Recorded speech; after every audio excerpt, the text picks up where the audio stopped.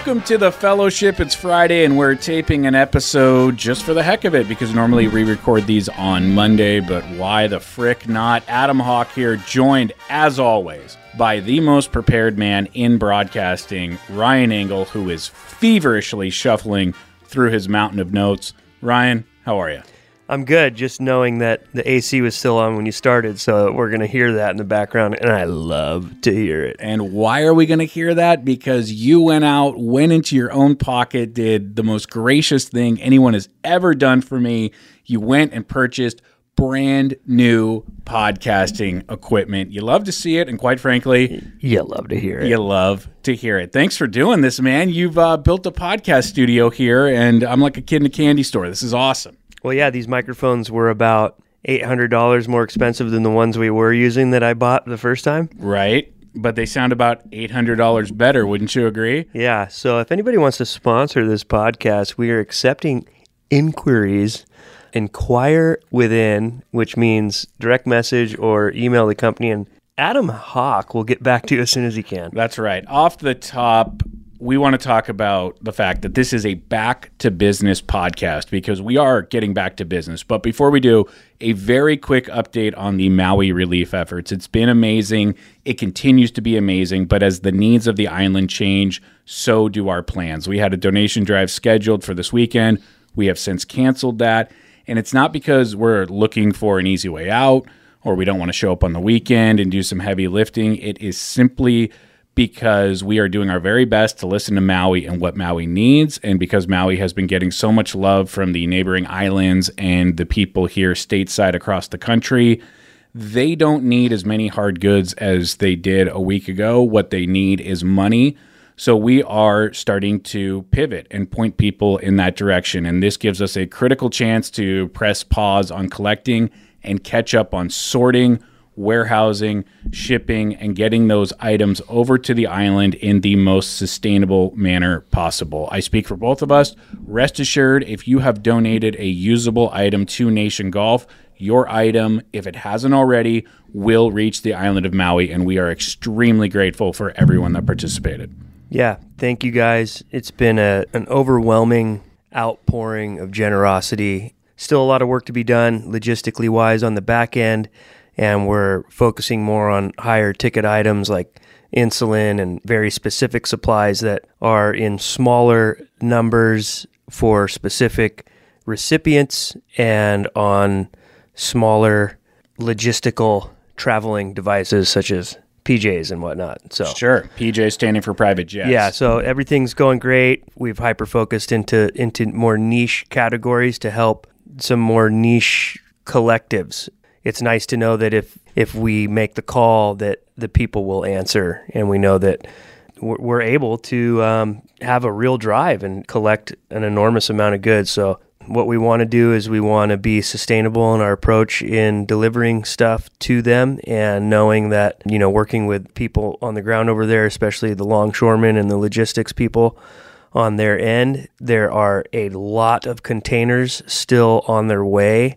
And what we don't want to do is create a waste management situation. We want to let the process kind of go and see how it goes. We'll be monitoring it, and hopefully we won't have to drive a bunch of knick-knack goods again. Hopefully they'll be good, and we can focus on the next step, which is rebuilding and helping them in any way we can. Thanks, everyone, for all your support in that.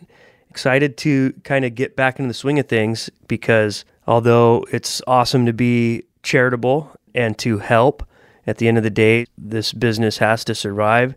We got to pay for the lights and the lease, and we've been, hyper-focused on the other stuff. So shameless promotion here. If you'd like to help support us and throw a hat in your cart or whatnot, just know that it's helping some guys out who overextended themselves a little bit to help others. So we're happy to do it. We're not complaining, but the clock doesn't stop ticking, and we all got to make a living, man. So Nation Golf is transitioning out of being a forward-facing donation hub and a forward-facing communication hub, and we are directing everyone to follow along with our sister account at Community Relief Maui.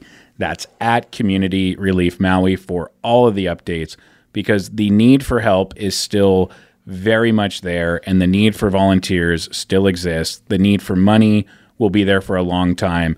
It's just that the need to collect a mass amount of goods currently doesn't exist, but it could in the near future. And if it does, Community Relief Maui will let you know. But as of right now, Nation Golf, the business is shifting.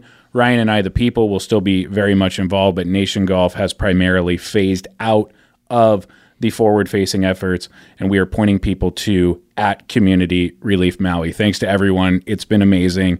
The marathon does continue. Now, let's talk some golf. Not pro golf, where Lucas Glover literally sweat a victory directly out of his swampy butthole. And not pro golf. Pro golf. Not pro golf, where they're playing the BMW Championship right now. But let's talk about amateur golf, specifically our own amateur golf. And let's start with your recent trip to Pelican Hill, one of the nicest resort courses in Southern California, a place that I haven't played, quite frankly, can't afford to play, and a place that you hadn't played until this past Wednesday. So we're going to get into it, but how much did it cost and why did you go there? Sorry, I don't mean to be rude, Adam, but Pelican Hill, never heard of it. Okay.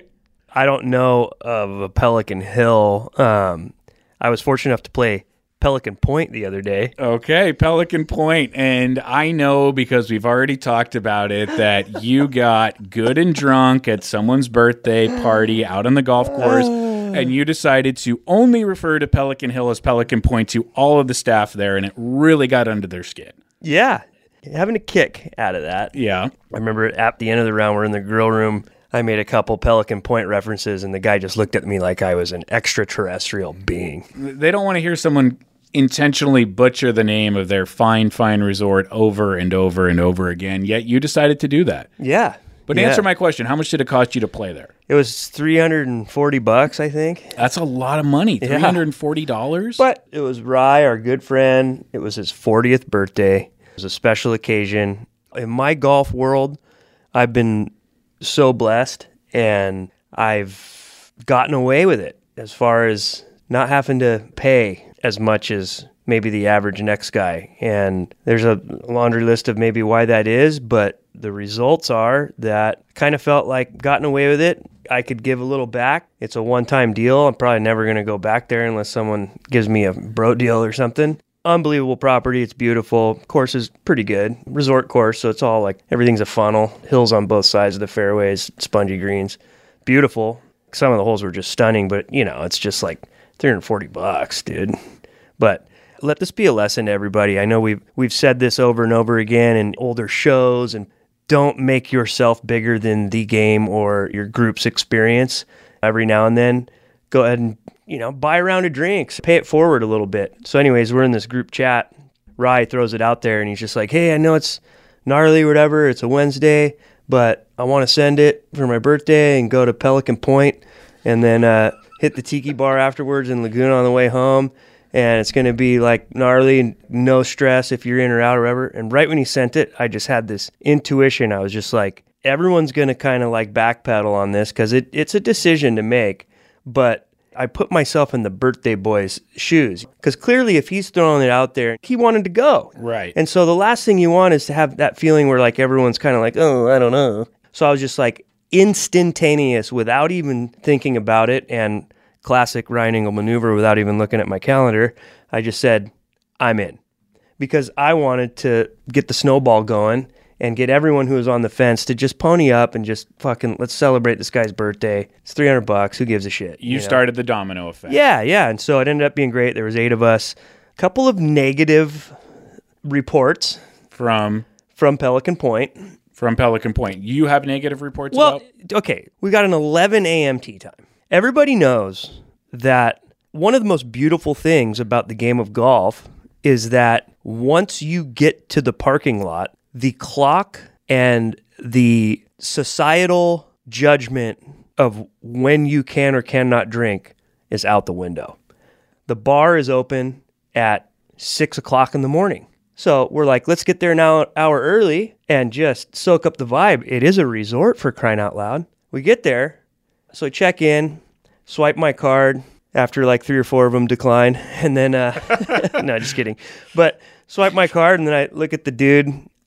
where's a bar, bud? Because he's like, hey, you want to hit some balls over here? And I was like, yeah, for sure, dude. Where's the bar, And he's like, oh, I'm sorry. The grill room isn't open till 11 o'clock. And I was like, what?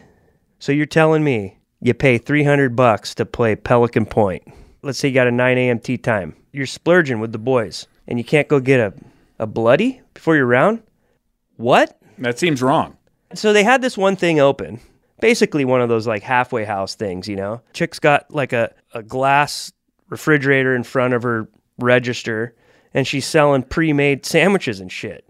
And she's like, well, I can make you a drink. And she's got the airplane bottles like on display, like each one she has. And I was just like, what? I'm not one to complain about shit like that normally, because it is what it is. When Shore Cliffs in San Clemente has a better bar situation at their golf course than Pelican Point, what is going on there? Yeah. Do rich people not drink before 11? Well, to me, it just seems like a missed opportunity to make some revenue for a very expensive property, which probably wants to capitalize on all revenue-generating opportunities that they have. And you are right that golf does erase the clock or the societal expectations for when it is and is not appropriate to have a beverage. I mean, 11 a.m. might as well be 7 p.m. when you're playing golf. Same with 6 a.m. It just seems ridiculous to go to such a nice place that's so expensive and you can't get a drink till a certain time. Totally. Second complaint, and it's in the same vein. So now we're on the golf course. We're having a good time. And you know me, like I got a triple Macallan airplane bottle on the rocks. So I was just walking around at 10 o'clock in the morning at Pelican Point. With 8 fingers of scotch? With 8 fingers of scotch on the rocks, because I just figured, I didn't know what it was going to be like. I was like, this could be my only chance. Because clearly these guys don't have it figured out. And I didn't bring anything because I was like, oh, we're going to a nice place. I'm not going to be the guy that's like, hey, you guys want to take a little wisp of my nipper? So we get out on the course. Finally, my drink's going down, and we're like, oh, man, where's the cart lady? And so she finally shows up. First round's on me, guys. So everyone's ordering their drinks. We're going rum tonight at the Tiki Bar, so I'm shifting gears. Going rum and Coke right now. A little pick-me-up. What goes better than rum and Coke than squeeze a lime? So I tell the broad, hey, rum and Coke me and my partner here. It's his birthday, and we would love 2 little squeezes of lime in there. And she says, oh, sorry. Unfortunately, we're not allowed to mix drinks, and I don't have any limes because I'm not allowed to put those into drinks. And I was like, what? That's 3 whats so far. Yeah, I've never even heard that in my life. And she's like, I'll mix it for you here because it's like we're out here, no one's looking. But technically, she was supposed to put Coke on ice, hand me the cup, and then give me the bottle of Bacardi. Like it's an airplane. Yeah.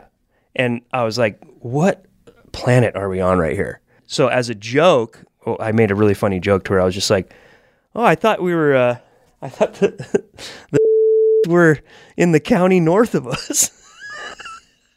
She laughed. It was a joke. It's just a joke, everybody. There's no it's just a joke. But Adam will probably edit that out anyways. So now as a joke, Rye goes, hey, because, we clearly just got shunted on our mixed drink, no lime. I was just like, I'm on Mars now, so I don't even know what to think or ask. And Rye goes, you don't by chance happen to sell cigarettes, do you? like he wanted cigarettes. Yeah. But he was asking as a joke because we knew the answer was no. And she's like, yeah, I've got Marlboro Lights. What's that? And I was like, what the?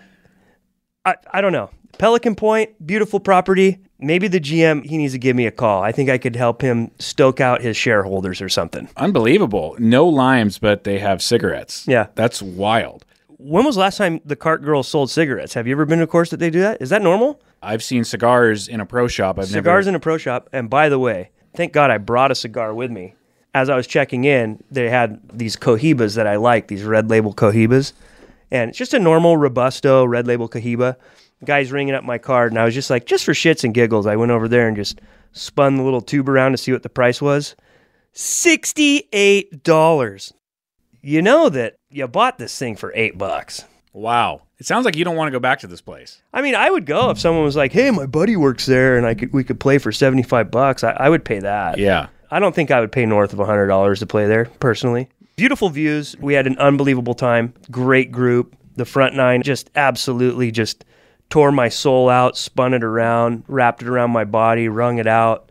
You know, I just had probably the worst 9 holes I've had in 5 years, maybe longer. And then I said, you know what? You're mine, back nine. Yeah. The kid woke up. That felt good to do. Well, glad that you had an okay time at Pelican Point.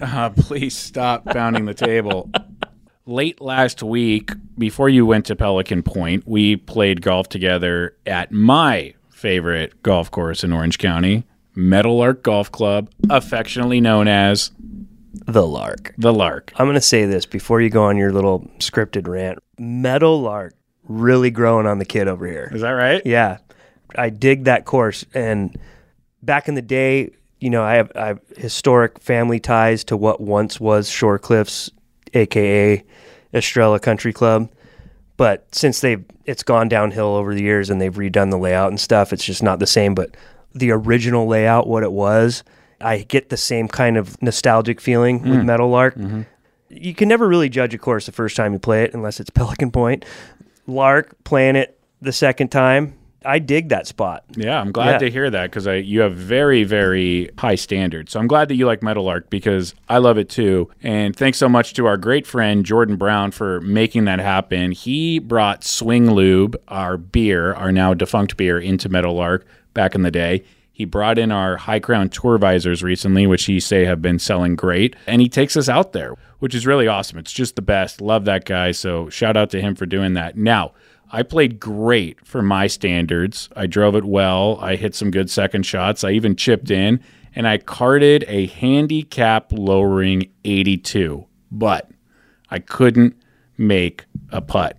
You, on the other hand, couldn't miss one. Tell the people just how well you were rolling the rock a week and a half ago at the Lark. I've been putting better lately and just making a lot of the important littler ones. They don't seem like much, but they're all must-makes because it's like you're so damn close. You're like, can I please just clean this up and get the fuck out of here? I got this tip from Olin Brown.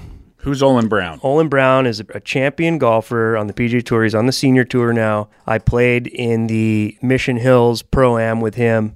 Just a great dude, a good old boy, down to earth. One of his caddies that he had for a long time was a former caddy of Ben Crenshaw. Ben Crenshaw is known as one of the best putters of all time. And for years, he would be like, dude, give me the tip, because he got to know Ben well because of that. After about 20 years of asking, they were having some pops after a round, and Gentle Ben finally spilled the beans. And it took me, even after hearing this story and thinking about it after Olin told this to me, that it started to resonate and make sense because it's kind of an abstract description of what he's thinking and feeling. And basically, Ben Crenshaw says that the head has to have life in it. And you got to sit there and think about that for a second. It's so easy nowadays with like the modern mechanics and the modern trends in putting and everything that everyone's so still and so stiff. They're trying so hard to be perfect when the reality is, like, imagine if you're chipping like that. You can't chip in a perfect stance, all stiff with your legs locked. The head's got to have some life in it. And that's the only way you can really hit that. Soft hands, little action, maybe a little loop in it. You got to feed that ball down there. You can't be a robot. But with that being said, what I realized is that depending on the distance, I putt differently now. So longer putts, I don't take as much time. Whatever my line is I'm picking, I just kind of like hit it almost like a chip where like the head's got a little life in it. I'm not as like locked with my wrists or like stiff. I'm trying to just be like fucking relaxed. And I just kind of release the putter and just whap it down there. Feed it into the little 3-foot circle. We can all fist pump when they go in, but you know you're not trying to make it. You're just trying not to 3-putt when you got a long putt. Let's all be honest here. But when I get closer, I kind of change my strategy. I'm still not as focused on keeping it super stiff. I still try to, as Ben would say, keep a little life in the head. I just stay really still with my head, my vision, and kind of my left ear, and I just try not to peek. And I just started doing that where I have 2 different styles. It's just like anything, built a little confidence, and then when you start seeing them go in a little bit, you start getting real like excited to hit that next 6-footer. And it's true, the hole starts opening up. And so I'm sure it'll eventually leave me soon, because it goes up and down. But it's been really fun because I don't care how long you hit the ball, how beautiful your draw is or whatever. There is nothing like making putts. It's the best feeling in golf. Even though I didn't putt particularly well that day, jokes aside, you would agree that that's the number one strength of my game, putting. Yeah. It's incredible to hear you relay Ben Crenshaw's advice to Olin Brown, who gave it to you. And Now, I know where you're going to go with this, and I'm going to cut you off. Great. You have a little too much life in your head. Okay. All right. Fine. But listen. I have been asked by a few of my friends, honestly, for, I wouldn't call it advice on putting, but just, hey, what do you think about, or why are you particularly good at this part of the game? And I have said verbatim that I am trying to move the feeling in my hands down to the blade of the putter. That's always been my thing, is when you grip the putter and you can feel the weight of it in your hands, I am trying to move that feeling from my hands down the shaft into the putter head. So when I hear Ben Crenshaw say the head needs a little life, and I see you smiling because it's like, who does this guy think he is? Yeah, 12? I'm just thinking about your first book. It's like How I Putt by Adam Hawk. Well, look, it's me, it's Crenshaw, yeah, and then everyone's playing for third. But look, I'm serious, though. That is how I've always felt about putting and how I've always thought about it, that I'm trying to move the feeling in my hands down to the feeling in the putter head. So it's great to hear Ben Crenshaw say that. Obviously, he executes at a million times higher level than I do, but I totally agree and resonate with what he's saying. Well, yeah, everyone's so obsessed with line and speed, and that's obvious that that's what it takes to consistently get it close and make it. But we're forgetting about what's really the most important part. You got to hit it good. Mm-hmm. And in every other aspect of the game, if there's resistance or stiffness in the action, you're not going to hit it that great. Because even the full swing takes, all those unbelievable mechanics, but when it's time to fire and release, if you're holding back at all, it's a disaster. Mm-hmm. Now, after the round, the four of us, you, me, Maddie Higgins, and Jordan Brown, when we finished up on 18, we did what gentlemen do. We removed our hats, we extended our hands, and we shook. We didn't fist bump, we didn't dap up, we didn't bro out, we didn't hug. We shook hands.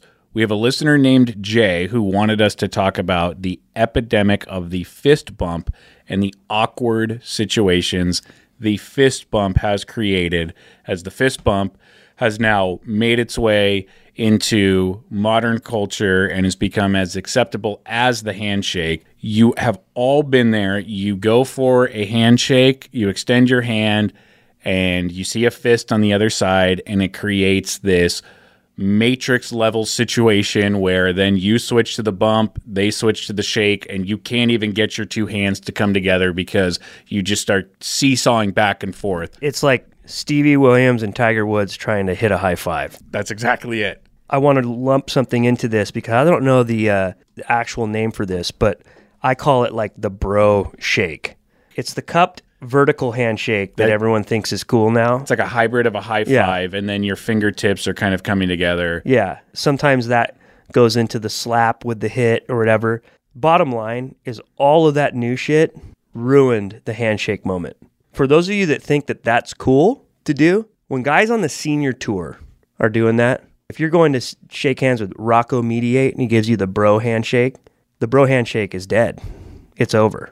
It's not cool anymore. And that's no offense to Rocco Mediate. But let's be honest, that guy's having the biggest midlife cool crisis of all time. No matter what the situation is, I stick to my guns. I put it out there completely horizontal, level, and low. Because if you raise it up high, they'll try to coax you into the bro shake. No. I'm staying here, and I want a real handshake. And if you try to awkward bump me right here and mess this whole thing up, I'm just going to sit here and pause until you fucking cave. Yes. So I like your advice. Stick to your guns. Hold that handshake out. Don't move. If someone's got the fist bump, just keep your handshake out because eventually they will go to the handshake. Then you make a handshake, put your hat back on, you walk towards the clubhouse, and you remove that hat when you enter the clubhouse. Boy, this round of Meadowlark has yielded so much content. I also want to talk about the fact that round at Meadowlark was probably the first round of golf I've played in 15 years where I didn't have a single drink of alcohol. And it was weird. And you pointed it out when we were there. You were at the bar tying some Bloody Marys on bright and early, and you were like, can I get you one? I'm like, nope. I know you probably forgot, but I'm trying to go the month of August without a drink. As far as takeaways go, I'm not going to say it made the round any better or any worse because it was only the first time I had tried it, so I probably need some more empirical data to be able to come to some sort of conclusion. The one thing that I will say was a huge upside to not drinking while playing golf, and every married guy with kids can relate to this. When I came home after the round, I was far more energetic. I was not looking to drop anchor on the couch. Did you get laid? Stop. I was not looking to saw a few logs. And you were looking to make whoopee. Take it easy, partner. It was 3 p.m. Hey, you got blinds behind the TV. No one's going to see. Gosh. Listen, the energy factor of coming home and feeling like I don't need to take a nap was huge. And that was a huge upside to not drinking. Was I kind of a buzzkiller or a bummer riding in the cart with you all day, not drinking and just being water guy? Honestly, I didn't notice it much. I think maybe now that I think about it, I do miss the goofy weirdo that you become when you do drink. It's fun. It's just more ammo for me to make fun of you, so I guess I did miss it, yeah. Thank you. We're going on 18 days without a drink. Not drinking has become a part of this health kick that I'm on. It's a health kick that I'm so overdue for but could never get motivated. You went on one a couple months ago. I couldn't even get up to join you on that. When you don't have motivation, you don't have it. I finally got some motivation. So I'm trying to go all of August without a drink. I'm eating better. And get this, I went to the doctors for the first time in at least 2 years. I am absolutely one of those guys that doesn't go. I avoid it at all costs. It's totally an ego thing. I'm fine, I'm healthy, why would I go there? It's not an ego thing. You're scared. What am I scared of? Finding something out? Get it all out. This is the time, dude. It's therapeutic. No, I'm not scared. I just think, why go to the doctor? Well, that is an ego thing. You're masking your fear. Okay. So there's the ego part. But the reality is you're scared, dude. You don't want anything to be wrong or them to tell you you're fat or anything or that you need to like stop smoking and stuff. So that's what you're scared of. Well, I'm 36. I have a wife and 2 kids. I have heart issues that run in my family, and I haven't treated my body very well for a long time. So it was time to go to the doctors, and what the hell am I paying into health insurance for if I don't do this? The thing that sucks the most after going to the doctors is I now have confirmation that I weigh 218 pounds. Wow, even after this health kick, huh? Yes, I was wearing clothes and it was after lunch, but still, even if I was on an empty stomach and didn't have clothes, that's probably 210 still. There's no 5'11 and a half guy that should be weighing 210 unless you're absolutely ripped to shreds, which I'm not. Yeah, I just felt real fat, and then went in there and met the doctor. He ordered some blood labs for me, which means now I have to fast for 12 hours on a certain day and go get blood drawn. I have to go get a heart scan. I have to do a telephone appointment. So you go in for one appointment, and all of a sudden you walk out with 3 more scheduled. It's all about that copay, baby. They got to ring in that cash. Well, you know what? Let's let you go on that because you are not much of a doctor guy, not much of a Western medicine guy. The floor is yours, big fella. What do you want me to say? But you don't like doctors. I'm skeptical of all big business. That's what it is, unfortunately. They can get away with saying that, oh, this is for health care. So when I go there and get an operation, you give me chips and Jell-O. You sure about that? This is about money, dude. And do you help in certain situations? Yeah. But how many stories do you have of friends who just like going for something basic, whatever, and they give you like 10 years supply of fucking Norcos? I'm not saying it's all bullshit. I'm not saying I know everything. All I'm saying is I invite everyone to join my movement and be skeptical of it all. Okay, very good. The half marathon that I want to run in Long Beach is exactly 2 months away. I am happy to report I've done 0 training, so we'll see how that goes. Just to confirm, you are still not going to do that with me. Did I commit to going, though? Like you committed to being at the finish line? Yeah, okay, yeah, I'll be there. Okay, very good. But you are not going to run the race. Is the finish line by the pyramid? No, that's at Cal State Long Beach. The finish line's by the aquarium. Oh, Oh, maybe you take your daughter to the aquarium while you're waiting for me to finish that 2.5 hour long race. okay. Sound like a plan? Sure. Let's change gears here for a second as we start to wind this up. I want to know, because every time I check in with you about what you're doing outside of work, I am constantly amazed, whether it's the fact that you are shooting Fireball and drinking beers with your wife and watching sci-fi, or frequenting a Dave & Buster's. I want to know, what kind of music have you been listening to lately, and what have you been watching on television lately? Music, this will probably shock a lot of people, but over the years, I've really embraced the tchotchke tourist aloha spirit. And it's from my many travels over there for like surfing competitions and stuff. And as the years went on, I was just like, well, fuck, yeah, I am a haole. Watch this. I'm going to soak all this up. And I've ended up having the best time. So I love all the cliche touristy things about Hawaii just as much as I love the real culture of it all. But with that, I have like this guilty pleasure that I will listen to Hawaiian reggae bands, like local music, the full-on Bradakine reggae. What did you call yourself earlier? A haole? Haole. What's a haole? Haole is what they call essentially white tourists. I think in Hawaiian it actually translates to like someone with no soul, which is pretty fucked up. But that's what they call the white man. But it's, been watered down over the years because it's like so used Right. for a general term of like a tourist or a white guy or someone not from there, The weeks leading up to our trip to Hawaii a few weeks ago, I was just like getting so excited that I just started like ripping it. And then while we were out there, it's just like all on the radio out there and stuff. And ever since we've been home, it just makes me feel like I'm over there in that thing. So it's kind of been just this really just like guilty pleasure, therapeutic, letting the hair out. Yeah, very good. You Okay, know? nice. I've been on a major Beastie Boys kick recently. Ooh. This was a group that defined my childhood, and I just recently started coming back to them and listening to their records front to back. And I got to say this about the Beastie Boys. They don't get enough credit for how absolutely musically creative and genius that they are. They go in and out of doing straight up goofy raps to super hard raps to playing their own instruments and playing funk and jazz and fusion.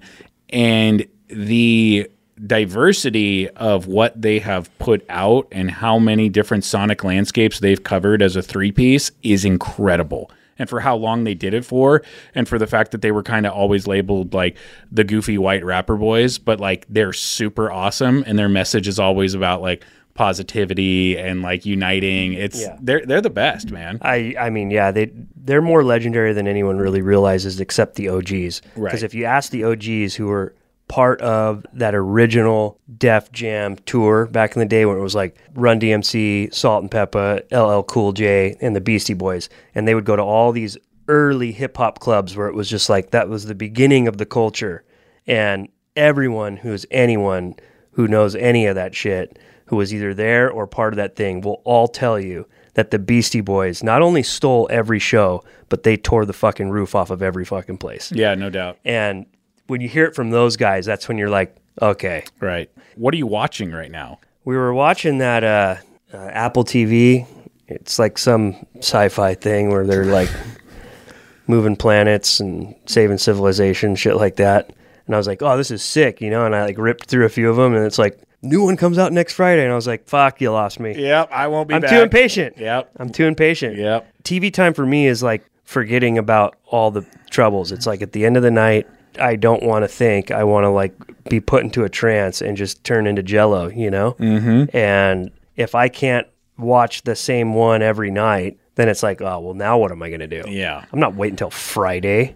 What do you think I am, a psychopath? Where I set my alarm to when a new episode comes out? That's ridiculous, dude. This is 2023. Just give me 14 seasons in one lump sum. Yeah. And let me go. Let the kid go. I'm watching a show right now that used to be on the air, and so I get access to all the episodes, and that's Arrested Development. Fantastic show.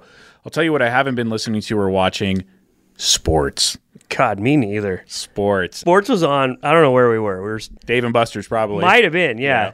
But there was a fucking NFL game on. Yeah, preseason. And I was like, what the hell? And someone said that they're like, it's preseason. And I was like, I looked at my watch and I was like, it's fucking August.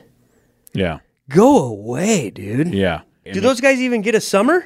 They do, but all the sports media that covers it doesn't. And I worked in that business for 15 years, and football is a 24/7, 365 machine. Question. Yep. Are you or aren't you a narc? No, just kidding. Are you or aren't you doing fantasy football this year? Yeah, I am. You are. Yeah.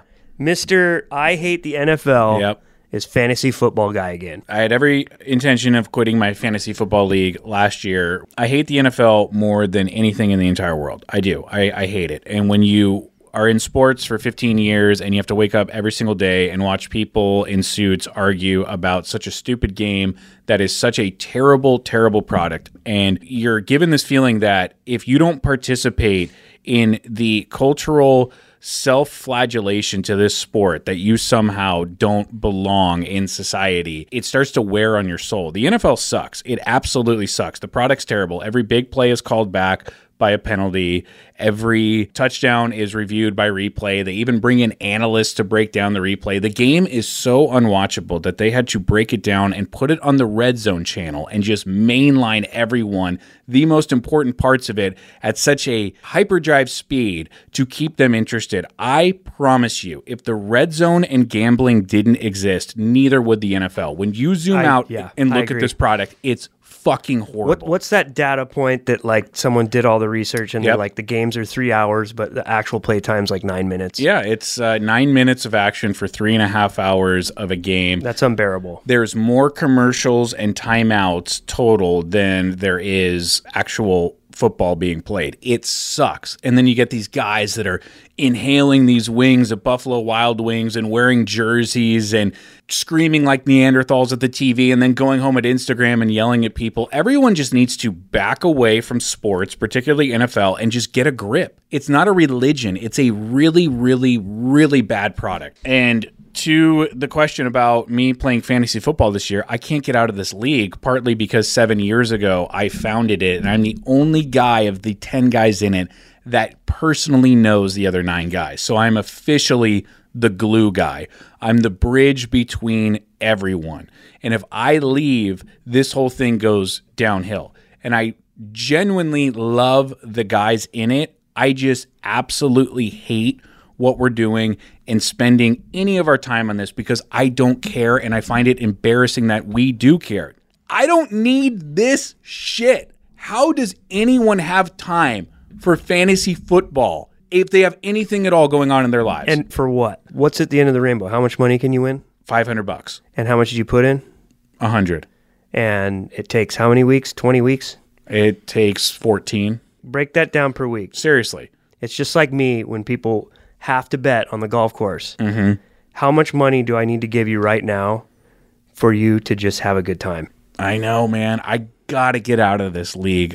Do it. I saw Jordan Dixon posted on Instagram the other day. That's why when I saw the thing, I just thought to myself instantaneously, thank God I'm not into that. I know.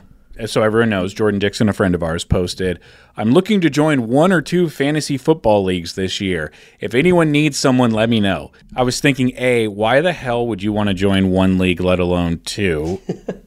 And you want to take my spot? Because I want out. I want out. Give me golf, baseball, and tennis, games without a clock, games without pretension, games that don't demand your undivided attention. That's all I need. That's actually a really good take. Baseball at the end of the season, it requires more hyper-focus, but what's great about it, you could be at some dinner where there's TVs in the restaurants, which means it's probably a really nice restaurant. Right. But, you know, they got games on and like, yeah, you look up a little bit, you're still giving your wife your full attention, you know? Where if it's like a football dork, it's just like, woo! Yeah. Which is crazy because it's for 9 minutes of action. We should get the hell out of here and get on with our weekends. Did we even talk about golf? Yeah, we talked a lot about Pelican Point. We talked about Ben Crenshaw's putting tips, and we promised to recap the BMW Championship, Leg 2 of the FedEx Cup playoffs. How about leaving the listeners here with a little cliffhanger, Hawk? Ooh. You know? Yeah. Long putters. Ban them. Sorry, Lucas Glover. Love it. Love your story. Pulling for you.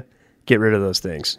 Guy needs a new set of underwear and a new putter. What do you think? Do you like the long putter? Me? Yeah.